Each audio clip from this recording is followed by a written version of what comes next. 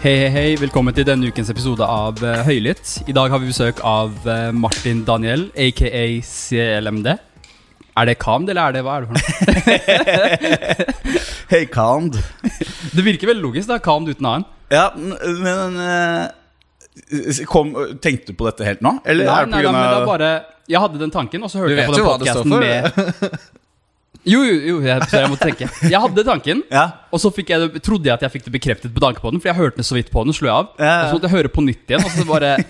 Så men jeg har ikke helt fått svaret, jeg har ikke kommet dit. Åja, okay. Nei, det står ikke for Calmed. Men det hadde vært litt gøy om det var det.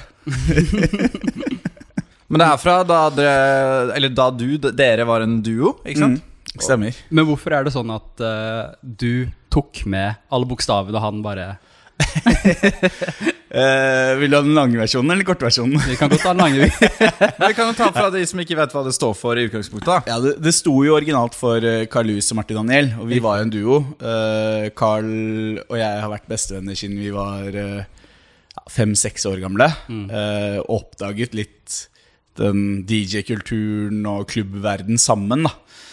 Og var ekstremt fascinert av det. Og begynte jo da også å lage musikk sammen. Riktig. Men det startet jo egentlig som... Det startet på videregående med at vi hadde en kompis som var helt sykt glad i PA. Så på alle hjemme alenefester så kom han liksom med fullt russebussanlegg. og Carl og jeg var alltid, i hvert fall blant de mest musikkinteresserte da. Så vi brant liksom CD-ene og hadde med liksom musikken. Og så var det sånn gammel sånn Newmark-rack der. Riktig. Så var det sånn, men hva skjer hvis jeg skrur på den knotten her? Og hva skjer hvis jeg trykker der? Ikke sant? Og så det var liksom the birth of loving DJing da. Riktig. Og etter det så har jeg liksom aldri snudd meg tilbake. Men vi skjønte jo veldig fort at ok, hvis vi skal klare å få DJing til å bli en karriere eller noe vi kan på en måte gå god for, så må vi også lage musikk. Og så det sånn man får lov til å DJ utenfor liksom barer og klubber i sentrum. Så det begynte med det, og det var liksom starten på egentlig hele reisen da. Når var dere startet dere to? Som duo? Ja, uoffisielt. Vi hadde en profil på Urørt i 2008 som heter Goodfellas. Ok, ja. Det var vel kanskje liksom første gangen vi noen gang lot noen andre høre det vi drev med. Da var vi faktisk 4 stykker i The Goodfellas, ja. Men Carl og jeg tok det kanskje litt mer seriøst enn de 2 andre da. Og 2009 var første gangen vi fikk liksom record deal eller liksom på et mini-label i New York som ingen har hørt om. Vet du New York? Ja, hadde dere tatt og sendt ut demoer, eller hvordan var det? Sendt ut masse demoer hele tiden. Jeg sendte sikkert 100 mails hver dag til alle mulige plateselskap. Og vi var jo, på den tiden så drev jo vi, eller gjør fortsatt, men drev primært med housemusikk. Og i Norge så var det ikke noe marked for det. Det var ingen som hørte på housemusikk, i hvert fall ikke det som liksom mer mot mainstream kommersielt da. Det var jo ikke... Ja, for det startet noen år senere med liksom housebloggen og hele Avicii-bølgen. Det var litt sånn, altså Black Eyes and Blue var jo den første, kall det EDM-låten som ble spilt mye på norsk radio da. Altså den var jo, i 2012 så var den, tror den 3. mest spilte låten på P3 det året. Og det var på en måte starten litt i Norge da. Og før det så fantes jo ikke. Så vi var jo... Var det liksom gjennombruddet deres? Vil du si det? Ja, det var det i hvert fall i Norge da. Fordi det som skjedde var at vi sendte ut alle disse demoene. Og i 2010 så signet vi en låt på noe som heter... hva heter det? Rising Music, som plateselskap til Chris Lake, en gammel UK-traver, DJ som veldig kjent i klubbmiljøet, hadde en sånn monsterhit i 2008. Men da signet vi, og det var liksom, da begynte vi å få gjennombruddet vårt i England og i USA, nice. Og litt så sånn. Så det var der først da? Ja, så det var det som var så rart, fordi vi fikk det til i utlandet først, og så ble vi liksom importvare til Norge. Det er bra da. Det er morsomt vei å gå. Så i starten så var det veldig mange som trodde at vi var svenske, fordi lyden, altså soundet på musikken vår jo litt sånn Swedish, Avicii, House Mafia, liksom greia. Så det var ingen som trodde at vi var norske i starten. Det tok lang tid før folk skjønte det da. Slags kompliment det da. Ja, absolutt. Men for oss så var det aldri noe alternativ i Norge, for det var ikke noe marked for det, så vi var sånn, ok, vi må ut da. Så vi gikk jo, og også den tiden så var det veldig kompis med sånne indie-labels. Alle kule DJs hadde labels, ikke sant? Vårt store drøm var å bli signet på Axstone, som Axwell fra Swedish House Mafia sitt label. Og vi endte jo opp etter hvert med å signe med Steve Angelo på hans Size Records. Det var liksom, og fikk lov til å være med han på turné da, reiste USA rundt som hans support act. Det var helt sinnssykt. Og dette var egentlig før vi egentlig hadde fått til noe som helst da, sånn utad. Og så kom jo da den kommersielle crossoveren hvor vi i 2012 egentlig skulle signe med Musical Freedom, som Tiesto sitt label, og jobbet med en deal der, men Tiestos nærmeste venner, han jobbet jo i Sony da, og han har jobbet i Universal også, Thomas Solberg, og han skulle hjelpe oss med den dealen her. Og på en eller annen måte så ble Black Eyed Peas spilt opp på Sony-kontoret i Norge, og de elsket den og kom med en deal til oss, og da var vi litt sånn ok, kanskje vi skal prøve oss på major deal og se hva kan vi gjøre for norsk musikk og norsk EDM-uttrykket fantes jo ikke den gang, så lenge siden det. Det ble et type sånn testprosjekt da, egentlig? Ja, eller de ville satse hardt på oss, og vi var litt sånn, ja, men ok, det kult hvis vi kan være de første i Norge som gjør det kommersielt da. Absolutt. Var det litt tvilende altså, for å ha gått til en indie-major? Vi hadde typ et halvt år før fått, eller det var kanskje et år før da, så fikk vi et kjempetilbud fra Atlantic Records i USA, som var sånn, men det var sånn 7 album tungt, ikke sant? Ja, så vi var livredde for det, fordi at dette var liksom akkurat da When Love Takes Over hadde begynt å ta, og den EDM-bølgen kom til USA. Der var det jo bare hiphop og R&B, ikke sant? Hele veien. Riktig. Så det var ikke noe miljø eller liksom community for EDM, house, dancemusikk, ikke sant? Og den dancemusikken som var der var sånn veldig cheesy.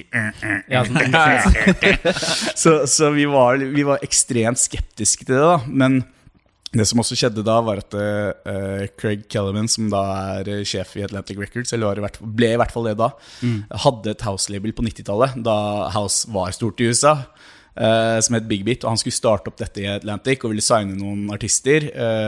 Det var oss og Skrillex som var liksom nummer 1 på den lista.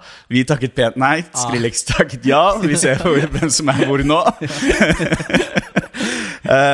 Men vi fikk også da tilbud fra Steve Angelo samtidig, og det var type 4 låter, så det var en mye mindre deal, men det føltes tryggere, og vi visste akkurat hva vi gikk til da. Og det var jo en av våre helter, så det var liksom, ok, få jobbe tett med Steve Angelo jo helt sykt. Så det føltes riktigere da, og tryggere. Og så det jo ikke sikkert at hvis man hadde gått med Atlantic at det hadde vært så bra, for det var jo, vi hadde jo vært låst i karrieren ut egentlig. Ja, ikke sant? Ja, for 7 album, det vel ikke akkurat en house-vennlig deal? Nei, det jo ikke det.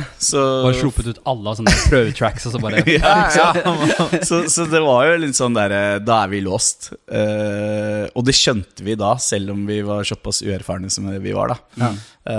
Så da valgte vi ikke det, men så fikk vi da tilbudet fra Sony, som var et mye mer nøkternt tilbud, men tenkte at ok, dette kan være interessant da. Og så tryggere kanskje, eller? Ja, det var litt sånn vi i 2011 før det her så flyttet vi til New York, fordi vi hadde en bookingagent her i Norge som pesa oss veldig på at vi måtte komme oss ut, fordi at det å bo i USA eller i London eller noe vil imagemessig ser jævlig kult ut i Norge, og det vil gjøre at vi altså, og det stemte jo da, hyra vår gikk opp nesten det dobbelte bare på de 6 månedene.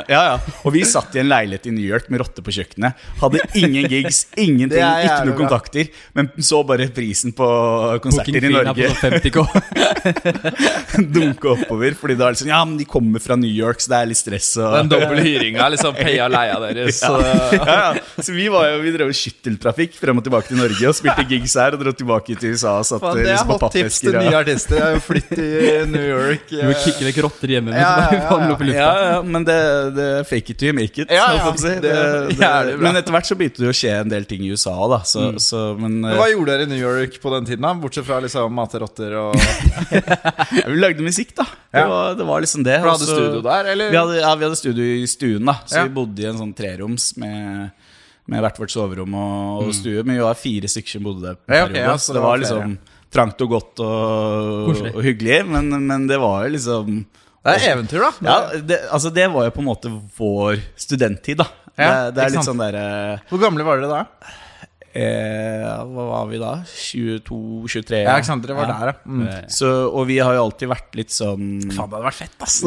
Vi var jo veldig FOMO på alle vennene våre som studerte og liksom hadde, ikke sant var sikkert FOMO på dere studentukene og liksom faddergreiene og liksom vi fikk ikke noen nye venner. Vi satt i kjelleren hjemme hos foreldrene til Carl og lagde musikk liksom. Bare følte oss så jævlig FOMO på alt. Absolutt. Og så dette ble på en måte vår greie da. Vi hadde 0 penger, men vi bodde i verdens feteste by og fikk lage musikk. Og etter hvert så fikk vi jo reise litt rundt og spille gigs overalt i hele verden.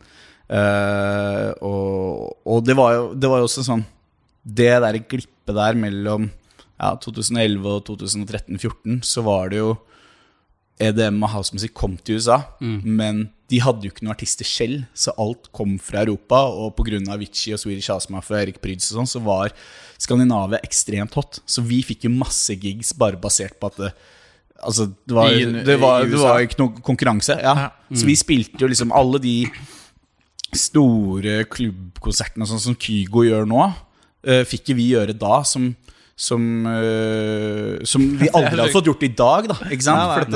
For at i dag så er det så mye konkurranse der. Men liksom vi gjorde masse svære shows som var sånn, ok, vi har egentlig ingenting å vise til, men vi får liksom spille typ, Live i Miami da, som regnet som kanskje verdens kuleste nattklubb, og den liksom hotteste klubben i USA. Der headlina vi, ikke sant? Og det liksom, men var det sånn absurd der og da, eller føles det helt naturlig? Sånn? Nei, det var jo helt absurd. Det var det. Og vi hadde jo også en som også skiller seg veldig ut da, hvor vi var i Dominikansk Republikk, og så skulle det være presidentvalg. Og historien hadde vært veldig mye kulere om han hadde vunnet da, men sønnen til han ene presidentkandidaten ville ha oss på bursdagen sin.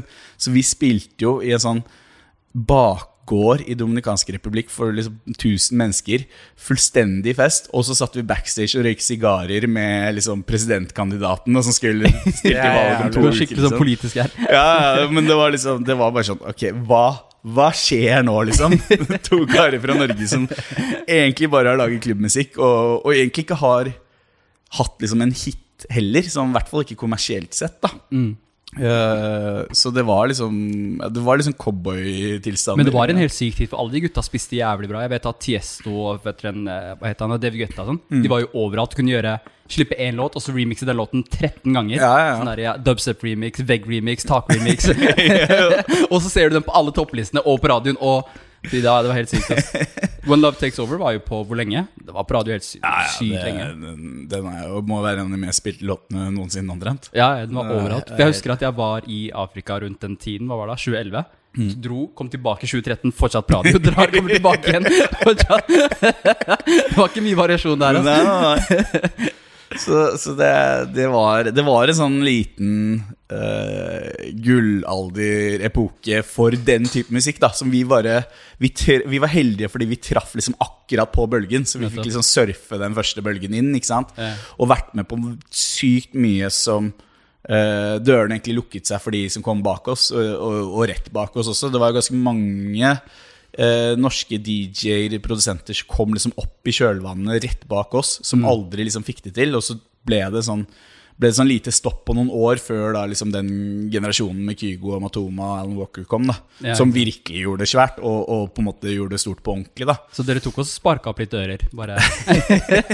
Ja, men vi føler jo at vi på en måte tråkket litt stien da, i hvert fall for det var veldig mye av våre kontakter og sånn som jeg vet i hvert fall Matoma og også Kygo til en viss grad brukte litt grann i starten for å komme liksom opp og inn der. Absolutt. Og snakket masse med vår manager om hvordan vi hadde gjort ting og sånn, og egentlig så hadde vi jo bare ramlet inn i alt sammen, så det var litt sånn. Det var ikke en oppskrift eller en blueprint eller noe? Nei, det var ikke det. Det var jo bare tørre å satse svært og gå all in da, og bare pakke bagen og dra, og så håpe på det beste. Vet du hva jeg føler man kan sammenligne det her med? Du vet når folk begynte å kjøpe krypto før det booma Og så fikk du ikke være med, og så det sånn her, ja, men du skulle ha kjøpt. Du skal alltid koble deg på det krypto. Jeg får sånne frysninger, for det akkurat det samme. Samme tre, jeg blir trigget. Og så når de først på toppen, og så bare falt det ned igjen etter. Men når det du vil si at det begynte å dø ut? Var det da Swedish House Mafia splittet opp, og så var det... Eller kan det jeg synes det egentlig ganske sånn riktig tidspunkt. Eller det begynte jo ikke å dø ut, og det har ikke, jeg vil ikke si det har dødd ut ennå, men dominansen forsvant litt da. Og du så jo det også på det Axwell Ingrosso-prosjektet som kom i kjølvannet av det, at de har aldri klart, selv om de har hatt hits som enkeltlåter som har vært større enn noen av Swedish House Mafia sine, så har ikke prosjektet den samme tyngdepunktet, ikke sant? For det har også skjedd et skifte hvor folk nå mer interessert i å gå på vanlige konserter med band eller med artister igjen på den måten da. Og at DJ-konserter ikke så hot lenger som det var. Og det altså, nå vet jeg at jeg skyter meg selv i foten, men det jeg egentlig helt enig, fordi det å stå og se på en DJ spille ikke så jævlig interessant. Så jeg synes egentlig ikke at DJ'en burde bli tatt ut av klubben da. Jeg synes at det selv så det klubbformat? Ja, fordi at når du på en klubb så du der for å danse og sjekke opp hverandre og henge ut med venner, ikke sant? Så ja, du har fokus mot artisten, og det kult at det noe som liksom større enn det du ser på en vanlig tirsdag liksom. Men det liksom ikke, du står ikke og nistirrer på noe der oppe som du skal forvente skal skje da. En DJ på en scene veldig statisk, ikke sant? Fordi fra publikumsperspektiv så ser du ikke hva han gjør med hendene engang. Og dermed så har jo det oppstått det der, altså den produsent, bedroom producer, DJ-greia, hvor alt pre-recorded, og egentlig DJ-kunsten har dødd litt ut da. For veldig mange av de som store DJ-er i dag kan jo ikke DJ. De sitter hjemme, og så produserer de et ferdig DJ-sett, og så kommer de på konsert, og så trykker de på play, og så står de der, ikke sant? Og så det happy-go-lucky hele veien. Typ Paris Hilton, eller? Jo, ikke sant? Men det produsentsett mer enn et DJ-sett. Ja, fordi, Carl og jeg så alltid på oss litt som de siste DJ-ene, fordi liksom hvis du ser i norsk sammenheng da, både Kygo, Matoma og Alan Walker var produsenter som slo gjennom med musikken sin, og så ble DJ-ing formatet deres, og så vet jeg at alle de tre har tatt det veldig seriøst og gått inn for å lære seg å DJ, så jeg skal ikke kalle noen av de fake DJs, men vi kommer jo andre veien, ikke sant? Vi kommer fra DJ-ing, vi digget å DJ, og så skjønte vi at vi måtte produsere, så jeg har alltid, altså når jeg skal kose meg, så DJ-er jeg et par timer hjemme liksom. Ikke sant? Det ble mer en sånn performance-greie, og en av de første som var sånn var jo Alesso. Og Alesso har jo aldri stått på en scene for færre enn 10 000 mennesker omtrent, ikke sant? For at han slo gjennom, ble dritsvær, og så rett ut på de største arenaene, ikke sant? Så det å den der kunsten å kunne spille for et tomt dansegulv og fortsatt få det til å bli bra, den har jo forsvunnet litt da, ikke sant? Og det at du kan endre DJ-settet ditt underveis, og plutselig, ikke sant? Og i en klubb så gjør du det, da vil du jo aldri vite hva neste låt for du må hele tiden lese publikum ditt og prøve å finne ut, ok, skal jeg gå mer commercial, kan jeg gå mer undergrunn, skal det være mer clubby, mer vocal, ikke sant? Mens på en konsertscene eller en festival, så blir det veldig sånn, du må spille veldig hitpreget, og du må få liksom, det definert liksom, ja, det blir mye mer låst da. Så jeg synes jo, jeg elsker å spille klubb fordi at jeg kan være mye mer kreativ da. På en konsertscene så føler jeg at jeg forventet, jeg må spille dance, jeg må spille trouble, jeg må spille liksom, de kjente låtene mine, ikke sant? Og det jeg tvunget inn. I en klubb så kan jeg egentlig spille hva jeg vil, ikke sant? Bare så lenge folk koser seg. Så det en litt sånn forskjell der. Som har forsvunnet mer og mer med det at DJ-er har blitt artister da, ikke sant? Jeg så jo noen som var liksom, motsatt litt av deg da på den, det var da Tweakas var vel på Bring on the Night på VGTV, det som dere også var med på og de var sånn, skulle forberede seg til et av de største showene deres liksom, og det var sånn nei, skal dere gjøre noen forberedelser? Så var det sånn, nei, skal du bare lage en spilleliste egentlig, og så trykke play liksom, og det var ikke noe, de la ikke skjult på det, og det synes jeg var litt morsomt da. Jo, men det jo fair, fordi du trenger jo ikke da. Men de sa det var nei, du tror ikke det? Forbered oss, hva det du prater om? Men du trenger ikke sant? Det det som hele clouet i dag, at du det ingen som egentlig bryr seg I publikum om du bare trykker og står sånn, eller om du faktisk gjør noe der oppe, ikke sant? Så lenge de får hørt de sangene de vil høre. Ja, så lenge de får liksom sin fix da. Så det, men selvfølgelig, ikke sant? Og det har jeg opplevd flere ganger på sånne typer konserter, at en DJ kommer der, har laget et DJ-sett som de har forventninger til at publikum skal like, og så funker det ikke, og så dør crowden, og så klarer de ikke å snu det, ikke sant? For de har ikke ferdigheten, eller de vet ikke hvordan de skal change it up, så det blir liksom bare, du ser bare publikum lider en sakte død da, ikke sant? Og at det liksom, stemningen detter mer og mer, ikke sant? Men hvordan blir man en god DJ av å øve hjemme, hvis man ikke har noen publikum?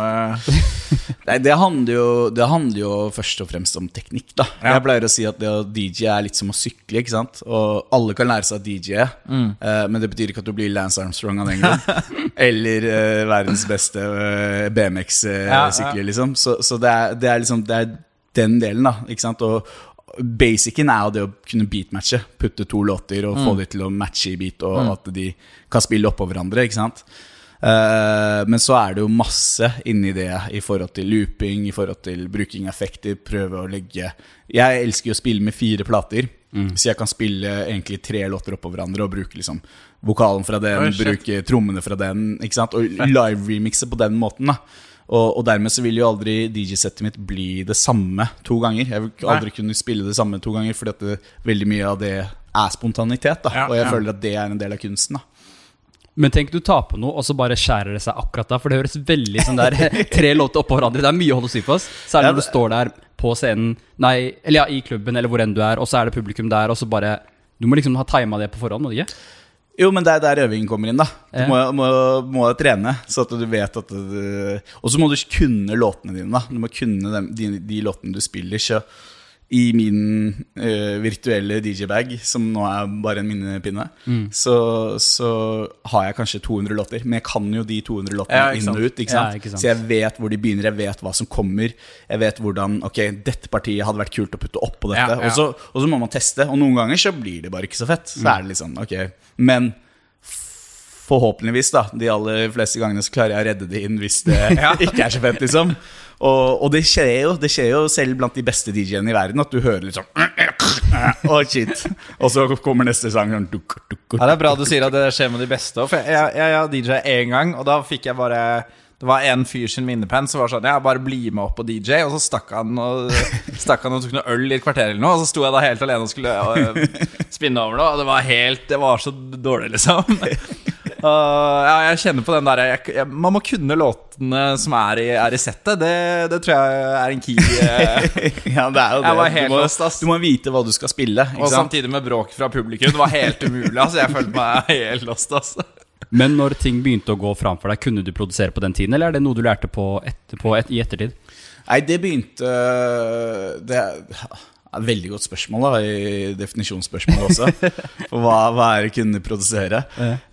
Men nei, det begynte jo da vi var sånn 17-18, så begynte vi å lage låter, og så var vi vel 19 da vi liksom fikk vår første sånn ordentlig signing, som var denne The Message, en instrumental på Chris Lake sitt label, som da ble remixet av Swedish House Mafia, så det var liksom, vi hadde jo oppnådd alt vi ønsket allerede da. Men da var vi fortsatt vi var jo amatører. Vi hadde egentlig flaks på at det låt så bra, det satt så godt, for alle låtene vi lagde etter det låt jo bare dritt. Og så tok det kanskje et år eller 2 før vi begynte å gjøre mer låter som var jevnere bra da. Før vi profesjonaliserte arbeidet da.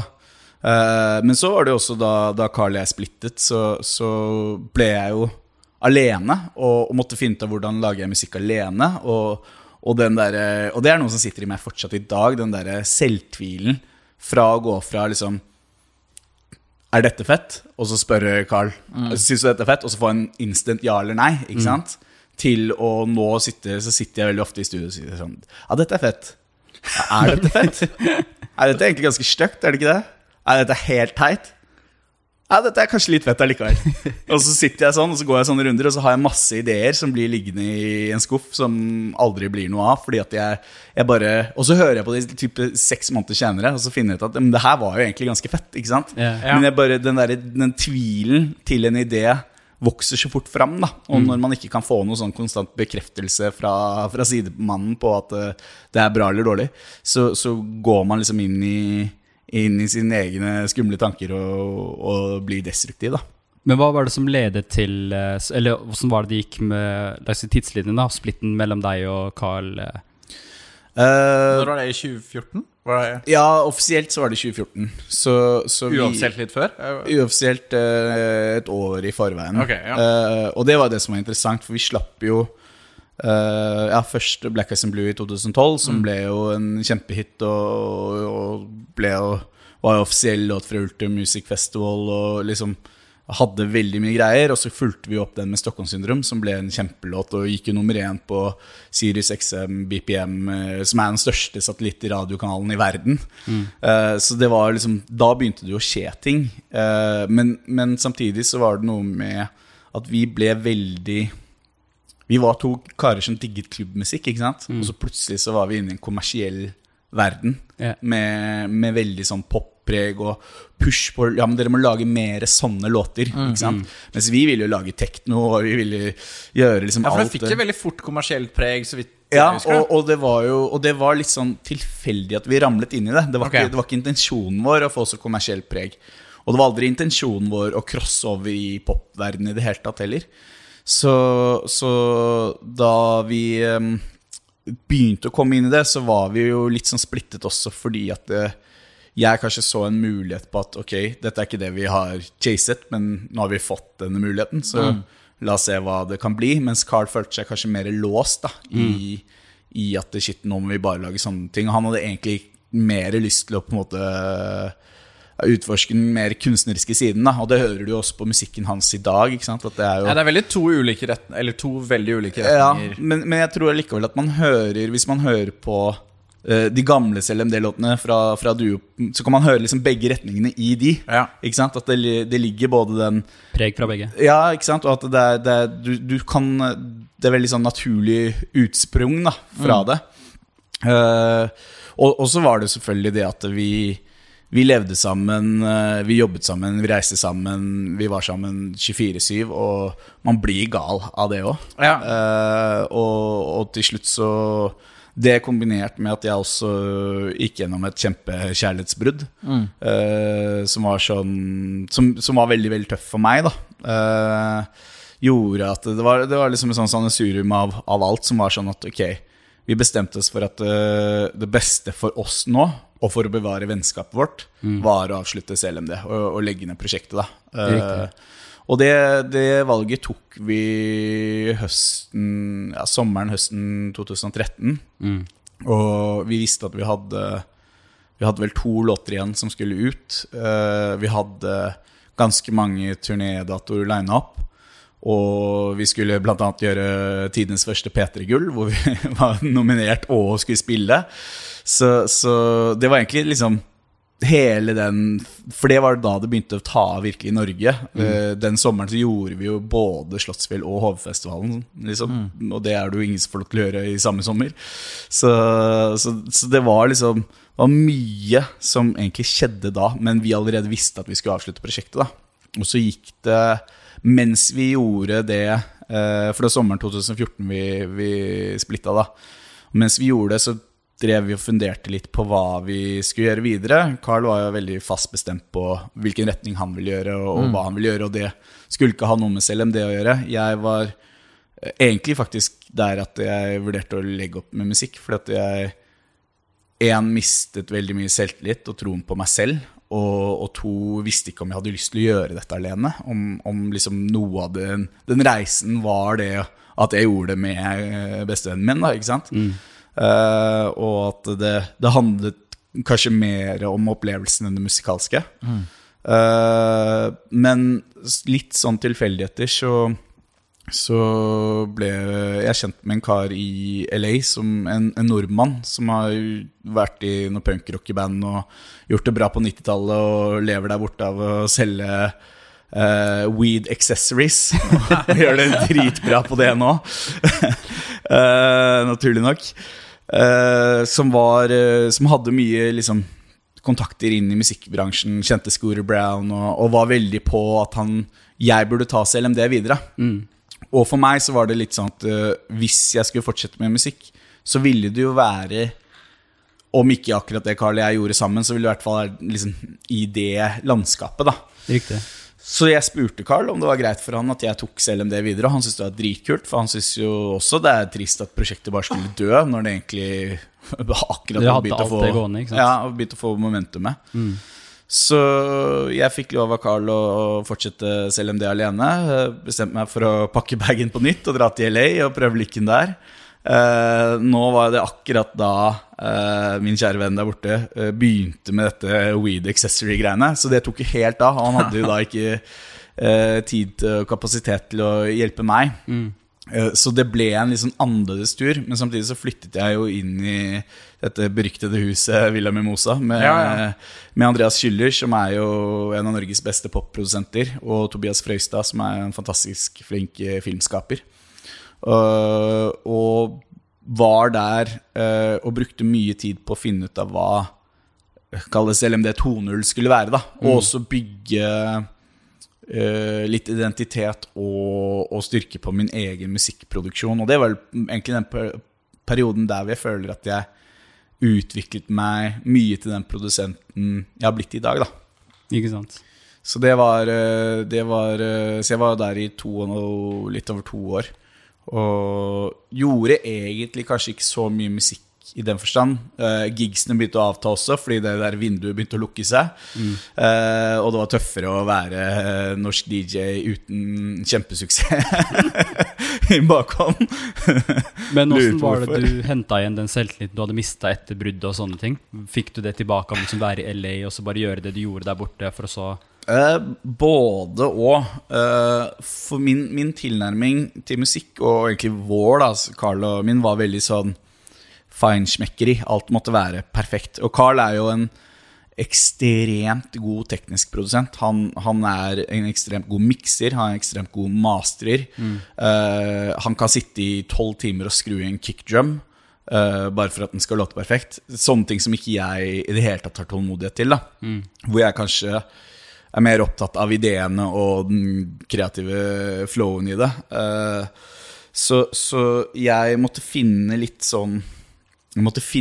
ut hvordan ikke være så perfekt. Og Andreas Schüller jo verdensmester på å lage musikk som ikke høres ut som det skal høres ut som, holdt jeg på å si. Altså han bryter alle regler som har med det å være produsent og det man lærer som produsent at man skal gjøre. Han jobber liksom imot alt, og hans produsentartistnavn jo Accident, og det kommer fra Made by Accident. Altså det å finne art by accident da, ikke sant? At du prøver å lage noe, og så blir det ikke det du lagde, men det ble kult allikevel. Og finne de liksom, han har jobbet veldig aktivt med å finne de, og det liksom å lete etter feil da. Så det å lære meg å gi mer faen, og leke meg, og ikke ta det så seriøst da, ikke sant? Han kunne sitte og jobbe i MP3-filer da, som jo et ræva format, ikke sant? Men så lenge... hvor alle produsenter nå sånn, faen, du kan ikke gjøre det. Men sannheten at lytteren hører jo ikke forskjell, ikke sant? Hvis det låter fett, så låter det fett. Det en verdens best produserte låt jo ikke verdens mest populære låt, ikke sant? Men en dårlig produsert låt, den catchy nok, så kommer alle til å digge den uansett. Og det derfor russmusikk har funket i alle år, ikke sant? Det dårlig produserte låter, men med catchy hook og refreng som folk relaterer til, ikke sant? Og derfor så funker det. Så det liksom noe med det da. Hva viktigst da? At det låter perfekt, eller at det catchy, kult og... Hva viktigst for deg? Det en god blanding, fordi det en viss yrkesstolthet i at jeg vil at det skal... jeg vil at musikken min skal høres dyrt ut. Jeg vil at det skal, hvis det gir en mening da, at det en viss... At det lagt litt tid og arbeid i det. Ja, og at det en viss sofistikert sound til det. Det litt rart å snakke om dyrt og billig, men jeg tror alle som jobber med musikk skjønner den betegnelsen. Det kanskje vanskeligere for folk utenforstående. Kanskje at arbeidet skinner igjennom. Ja, selvfølgelig, men også det at alltid skal være behagelig å høre på da. Samtidig som at det helt klart det å lage ting som folk digger, som motivasjonen, og hvis ikke så hadde jeg sittet bare og laget musikk for meg selv. Så det en sånn vanskelig kombo, men tilbake til det da, så LA var en sånn slags type læringskurve for meg, men det var ikke egentlig før jeg kom hjem fra LA og endte opp der vi nå, hvor jeg deler studio med Skinny Days, hvor jeg virkelig fant meg selv da. Og det var nok litt fordi at jeg satt i LA og så alle andre komme og gjøre det bra og bli stjerner, altså Matoma som varmet opp for Karl og meg på studentfest i Trondheim liksom, plutselig står og spiller på Ultra Music Festival. Alle disse gjør de tingene som vi gjorde, bare de gjør det enda bedre og enda større, og så sitter jeg og følte meg veldig parkert da, og slet jo litt med å finne liksom min rolle og relevans da. Det litt tidens gang det der da.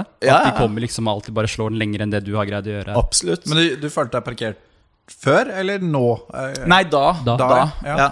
Så, og at det var en sånn tøff tid, fordi at jeg slet litt med å føle at jeg var relevant, at folk synes at selv om det fortsatt var interessant da. Og så blir liksom putter jeg nå masse tid og energi i noe som egentlig ikke folk bryr seg om, ikke sant? Og det verste som finnes å være uinteressant. Være den kjedelige gang. jo, men det jo litt det da. Så ikke sant, hvis ingen har noen meninger om deg, det det det verste. Og så var jeg omringet av folk som hadde kjempesuksess. Så den der skille for meg, ikke sant? Vi bodde jo bare kvarter unna Lemaitre, som virkelig liksom i den LA-verden der begynte å blomstre skikkelig, og fikk liksom Apple-reklamer og Google-reklamer, og, ikke sant? Og Andreas ganske feite summer. Og Andreas gjorde jo Wiggle for Jason Derulo da, ikke sant? Som FOMO begynner da å kicke inn. Men ikke sant? Så kontrastene blir store, ikke sant? Og Tobias slapp jo Dextape, som ble en kjempesuksess indie-film, ikke sant? Så det var liksom veldig mye kult rundt meg, og så satt jeg litt sånn, var den eneste som ikke følte at jeg fikk det til da. Men så kom jo Dust, og Dust ble jo det den ble, og det var liksom, det var kanskje tryggheten min da, for da følte jeg liksom, ok, nå har jeg noe her å gjøre allikevel, samtidig som at det var alltid en sånn stemme bak meg som jeg skjønner, men det Astrid S du har med på låta. Astrid jævlig populær liksom. Har det noe med deg? Ikke sant? Du følte det ikke var din suksess helt? Nei, jeg følte og misforstå meg rett, men jeg følte at Astrid stjal den låta. Og hun gjorde jo ikke det intensjonelt eller bevisst på noe som helst måte. Spotlighten ble på henne. Men jeg føler at det veldig mange det en Astrid-låt kanskje? Som opplever det som en Astrid-låt, framfor en CLMD-låt. Men blir det ikke som regel sånn når du en produsent som lager en låt med en stor sanger?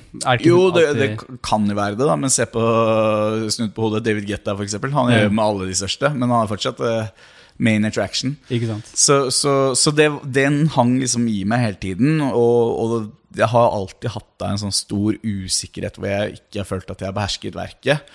Og også det at i LA så var jeg jo signet på Warner Chappell på publishing, så de satte meg opp i sessions med liksom noen av verdens beste låtskrivere. Jeg hadde liksom så mye fine folk som var inne i studio, men klarte liksom aldri å få til viben og at det ble noen låter ut av det da. Og så kom jeg hjem, og så var jeg litt sånn, hva skal jeg gjøre nå? Usikker litt på veien videre. Og møtte Skinny Days på Bylarm i 2017 tror jeg det var, og det mener å huske at det var faktisk på Billie Eilish. Ja, det er som jo ganske sykt at hun i det hele tatt var der. Og hvor vi var sånn, ja, men ok, skal vi ta en session og se liksom hva vi får til? Og så ble vi jo nesten instant bestevenner, og har jo da de har hatt studio ved siden av meg, jeg har hatt studio ved siden av de, mye frem og tilbake, hvor vi endte opp i en sånn midlertidig løsning hvor vi delte studio, og den midlertidige løsningen har jo vært nå i 2,5 år. Ja. Så har fungert greit da? Så det har funket veldig greit, og vi har skrevet masse låter sammen. Og det å på en måte ha de har hatt de som partnere, både på liksom bare den der få en klapp på skulderen og kunne vise de noe, og så bare, ja, men det fett liksom, det burde du jobbe videre på, eller få liksom noe sånn pointers, og det også kunne gi det tilbake, og det er et miljø hvor jeg føler at jeg kan løfte de, og de føler at de kan løfte meg, har vært veldig givende da, og det er liksom, ja, første resultatet på det var egentlig Trouble da, i 2018, eller 2017 da vi lagde den, men det var liksom da jeg virkelig følte at ok, nå behersker jeg det å produsere og det å lage musikk, og at nå føler jeg meg trygg på at alt jeg gir ut ting jeg kan stå inne for, ting jeg digger, ting jeg er stolt av, ikke sant? Og veldig mye av musikken før det, spesielt egentlig helt frem til det, har jo vært musikk som jeg føler noe har vært litt sånn, om det har vært en hit, så har det vært et snev av flaks inni der, at det har vært litt sånn, jeg vet ikke helt hva som har blitt gjort, eller hva jeg har gjort, eller hva jeg ikke har gjort, og noen av de låtene synes jeg rett og slett er ganske dårlige, som liksom, jeg kan skjønne hvorfor det ikke funket, ikke sant? Ja. Litt sånn, såpass ærlig skal jeg være på det. Men føler du at det var en veldig stor omstillingsprosess fra da du var i en gruppe, lagde en type sound til du kom med Dust, til du begynte med Skin Days og begynte å lage den type musikken? Absolutt, det er en reise som har tatt 10 år da, og hvor det har vært utviklingstrinn hele veien, og det har vært en prosess, og for meg så har det tatt så lang tid å komme hit da, og for noen så på en måte blir man stjerne over natta, og man bare cruiser på en suksess som varer lenge, men jeg har på en måte opplevd litt begge deler, og hvor vi egentlig hadde en ganske sånn kort rise to suksess med duoen CLMD, til at jeg måtte liksom bygge og gå trappa litt grann selv da, og satt veldig pris på. Føler du liksom prosjektet ble liksom restartet? Ja, når du ble en da? Definitivt, og jeg tror den største utfordringen og presset, eller forventningene rundt det var det at jeg tok CLMD videre, og kanskje det som også gjort det vanskeligst for meg, for det hadde jeg startet på bar bakke bare under Martin Daniel da, så hadde det kanskje ikke vært så mye forventninger til prosjektet, ikke sant? For at CLMD-prosjektet hadde et navn og en forventning, det måtte leveres her oppe hele tiden, ikke sant? Riktig. Så jeg hadde gjort det annerledes i dag hvis du... Det er vanskelig å si da, men kanskje mest fordi at navnet ikke gir så mye mening nå. Og nå er det litt sånn. Men hva er det står for da? Det fikk en ny mening, gjorde det ikke? Ja, både ja og nei. Det som skjedde der var at min tidligere manager, eller Carl og sin tidligere manager, som fortsettet å være manager en periode for begge to etter splitten, var veldig opptatt av at det måtte stå for noe. Okay. Og det var ikke bare han, det var flere andre som mente at det måtte stå for noe, og da hadde jeg en idé om at vi hele tiden kunne bytte ut hva det sto for i forhold til et prosjekt, siden man skulle gå inn i et eller annet, og så kunne det stå for liksom dynamisk navn liksom. Og at man hele tiden kunne leke med å bytte hva bokstavene skulle stå for. Så i starten så satt vi et eller annet, og det var Create Love Music Dreams, og det var bare en sånn super, halleluja, helserie-greie. Skikkelig sånn fredfull hippie. Ja, som liksom alle som jobbet med oss fra USA synes var helt awesome. Alle som jobbet med oss fra Norge synes var dritkleint, ikke sant? Men, ja, for det er veldig sånn inspirational. Ja, det er litt sånn, du ser den på Instagram, liksom, litt roser og... Hvor er sånn der rosekrans, og jeg tenkte det med en gang.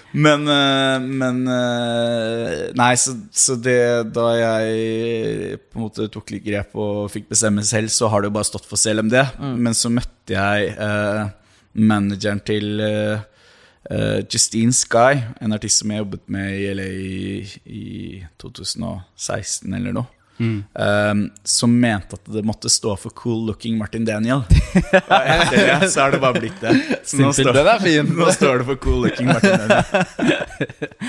Enkelt og greit, vi liker det er jævlig bra. Det er litt Ladies Love Cool J. Ja. Samme type viben. Den er jævla fin. Ja, og nå føler jeg at det er det beste, for da kan man ha en litt sånn ironisk tilnærming til det, og det er gøy. Det er helt perfekt balanse da. Synes du skal ta så kjøre sånn der at hver gang noen spør deg, så kommer du med et helt ansvar. Sånn cash-loving etter av. Ja, det er gøy. Men vi har tatt oss og googlet deg ganske lenge nå. Og så har du litt andre. Det skummelt ut. Ja, vi har tatt oss og stalket deg, sjekket skatte. Men du har mange andre prosjekter gående ved siden av CLMD-prosjektet ditt, som vi gjerne vil vite litt om også. Ja. Blant annet MAMB og e-sportlaget ditt. Ja. Kan ikke fortelle litt om begge?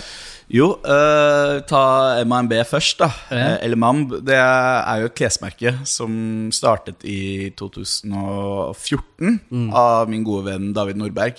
Riktig. Og David drev eget agentur før han startet MAMB, og så fikk han liksom mye traction på det. Det hva skal jeg kalle det? High-end sneaker, streetwear fashion brand. Riktig. Fra Oslo, som på en måte har en målgruppe mot rebellen. Lager sykt kule sneakers, lager sykt kule enkle hoodies, tees, den pakka der. Og jeg har alltid vært veldig opptatt av klær. Jeg synes klær det har vært liksom jeg tror at hvis jeg ikke hadde drevet musikk, så hadde jeg vært inne i skapelsessiden av klesbransjen på en måte. Med en gang ut, kom inn der og sånn der Not From Paris, men han bare, sånn kreativ direktør her. Så jeg synes alltid det har vært veldig fascinerende. Jeg synes at også den kombinasjonen av musikk og mote synes jeg er en veldig interessant tilnærming da. Hvis du ser på det er flere som har gjort analyser på det da, i forhold til influensere, i og med at vi lever i den verden vi gjør i dag da. Og musikere, hvor mye påvirkningskraft en musiker, en artist har i sosiale medier kontra en tradisjonell influencer. Og den er ganske stor. Folk er mye mer interessert i å kjøpe noe som de ser yndlingsartisten sin i, enn det de gjør på disse influencerne de følger. Men jeg føler at med dere så er det litt sånn der, dere blir sett på som en mer seriøs skikkelse, så no offense, men jo, men det har jo kanskje noe med at man det er mer troverdighet i det da. Ja, at man er kjent for noe man skaper framfor at man er kjent for å være kjent da. Akkurat. Ja. For du vet at de pumper ut sånn 10 andre avtaler med 10 andre brands, ikke sant? Mens du har det ene brandet som du liksom går god for. Det er noe med det da. Så David og jeg ble enige om at vi skulle gjøre, for jeg har alltid vært litt sånn der at merch er kult, men merch er ofte veldig billig, dårlig kvalitet. Ja, for det er klart det, artister kan jo også bare brande en eller annen t-skjorte med noe print på, og så kjøper folk det. Ja, ikke sant? Og jeg skal innrømme det selv, at CLMD har hatt Fruit of the Loom, Easy One-trykk, print, merch-t-skjorter som jeg har solgt for 150 spenn på konserter, ikke sant? Men det er litt sånn, jeg har lyst til at Alle har vært innom Fruit of the Loom.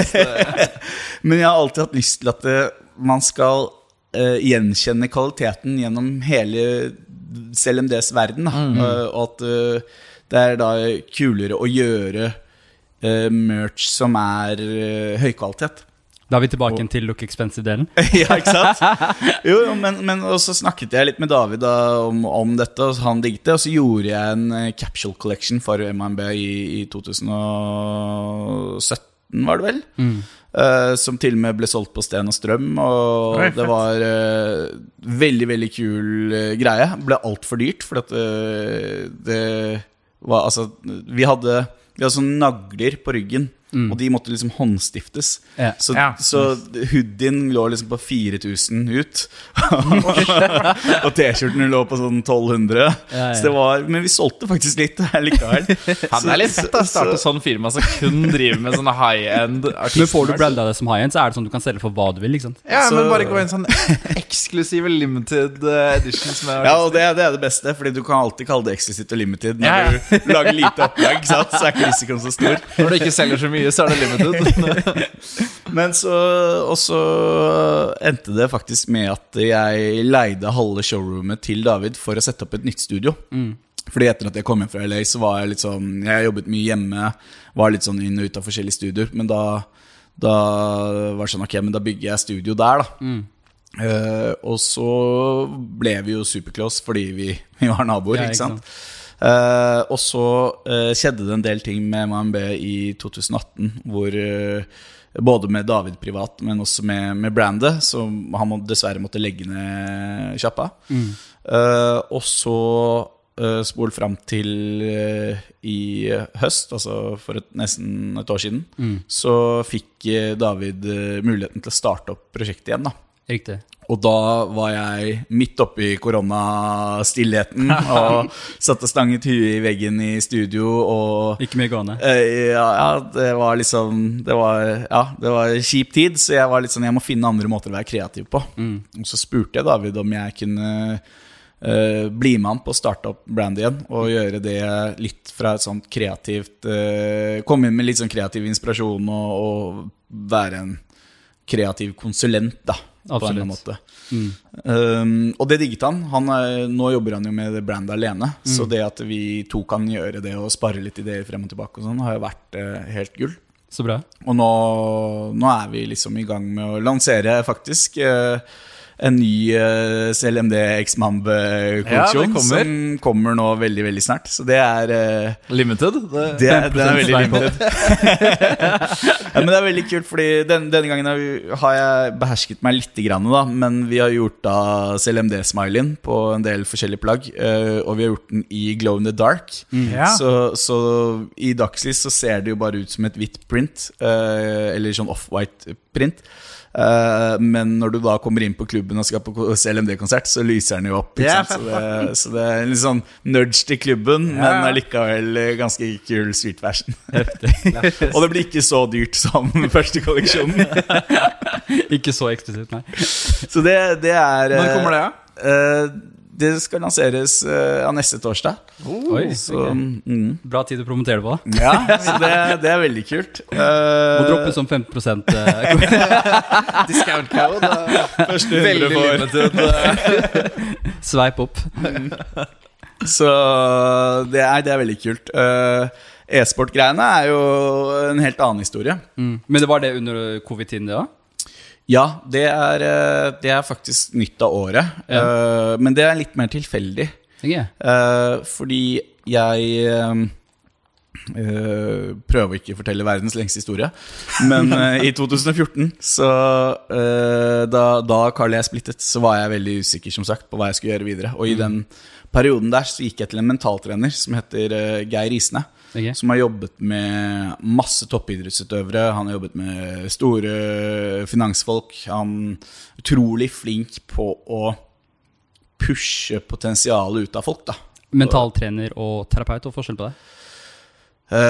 Lisens tror jeg. Men en terapeut går nok mer inn i tankemønstret ditt og hvordan du altså prøve å finne roten til feilen type ting da. Riktig. En mentaltrener jobber primært med å få deg bedre på liksom pushet potensialet i deg da.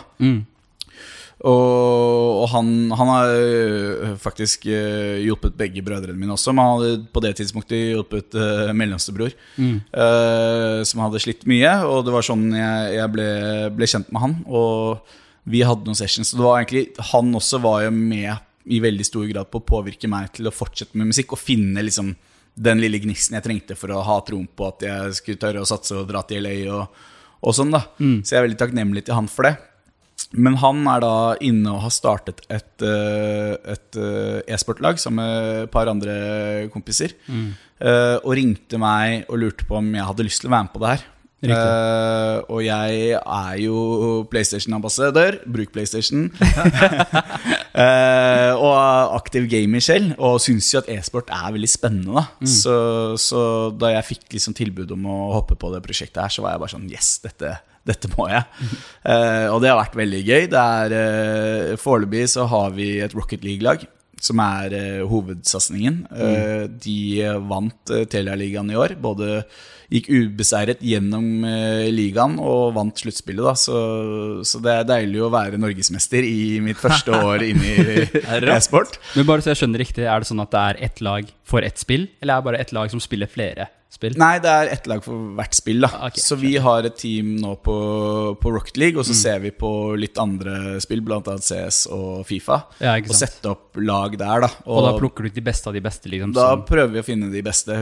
På Rocket League-laget så har vi en som tidligere har spilt for Barcelona, som har kommet for å spille for oss i stedet da, for Oi, det rått. Så det veldig kult, og det en beinhard satsning på nivå med toppidretten. Altså vi har fysiotrener, vi har ernæringsfysiolog, vi har mentaltrener. Oi, det ganske bra team rundt dette laget.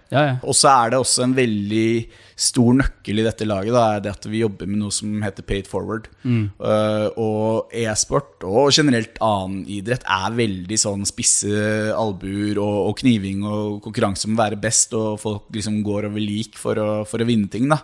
Mens vi har en tilnærming som handler om å være litt mer inkluderende og åpne for andre og vil gjøre muligheter for at flest mulig kan bli inkludert i e-sport da, og få øynene opp for det. Og vi kommer blant annet til å arrangere en del turneringer hvor inngangsbilletten ikke å være best, men at du faktisk for eksempel da, må filme at du gjør et eller annet hyggelig for en fremmed på gaten for å få ticket inn da. Ja, ikke sant. Så vi har liksom lyst til å skape en inkludering og en åpning inn der, og det liksom litt av den der mantraen som ligger i bånd for dette e-sportlaget, som jeg også synes veldig kult da, for da kan man jobbe med det både på den satsningen at vi keen på å være best, åpenbart, men også at vi liksom prøver å åpne for andre, og da vår kjære mentaltrener Geir har jo til og med vært med å hjelpe et annet lag i Telia-ligaen, som slet i bunnstriden med å prøve å redde plassen for de da.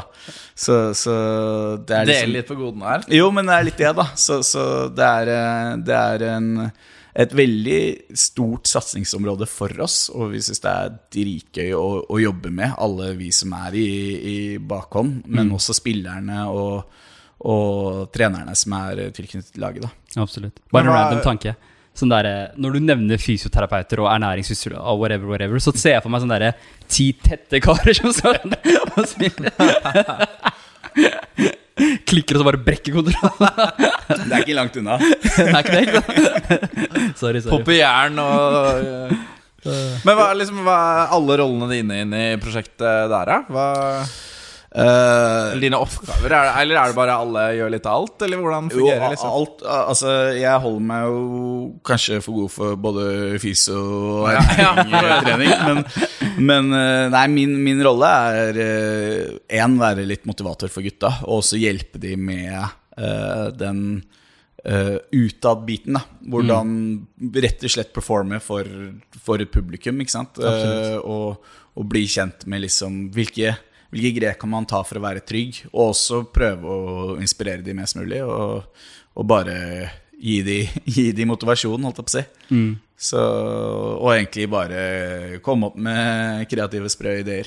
Fett. Men det en stor del også, for når man tenker på gamers, så ser jeg liksom for meg typ med sånne der introverter, ikke sant? Så trenger kanskje vel den hjelpen med å bryte ut.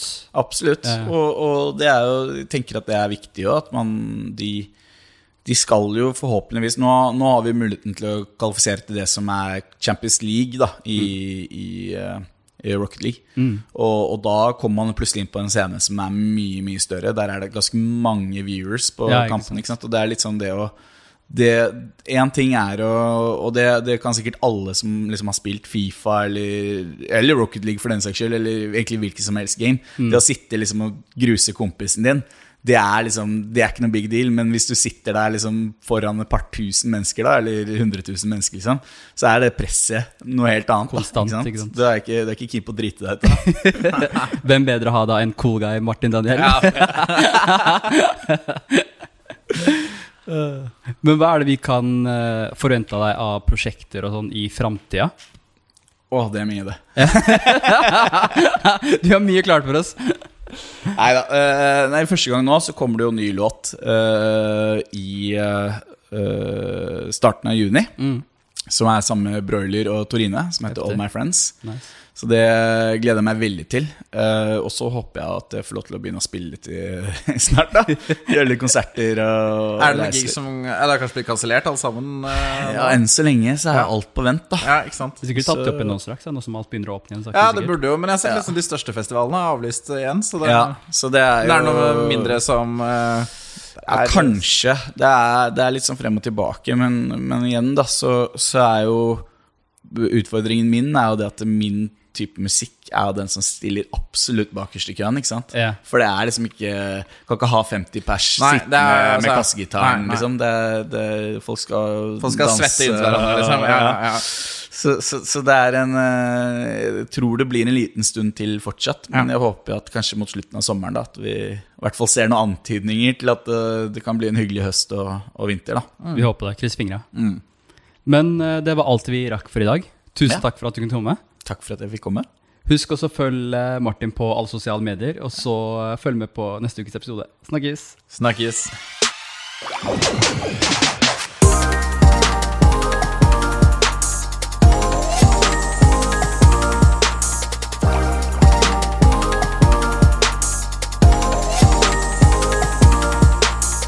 Rubato.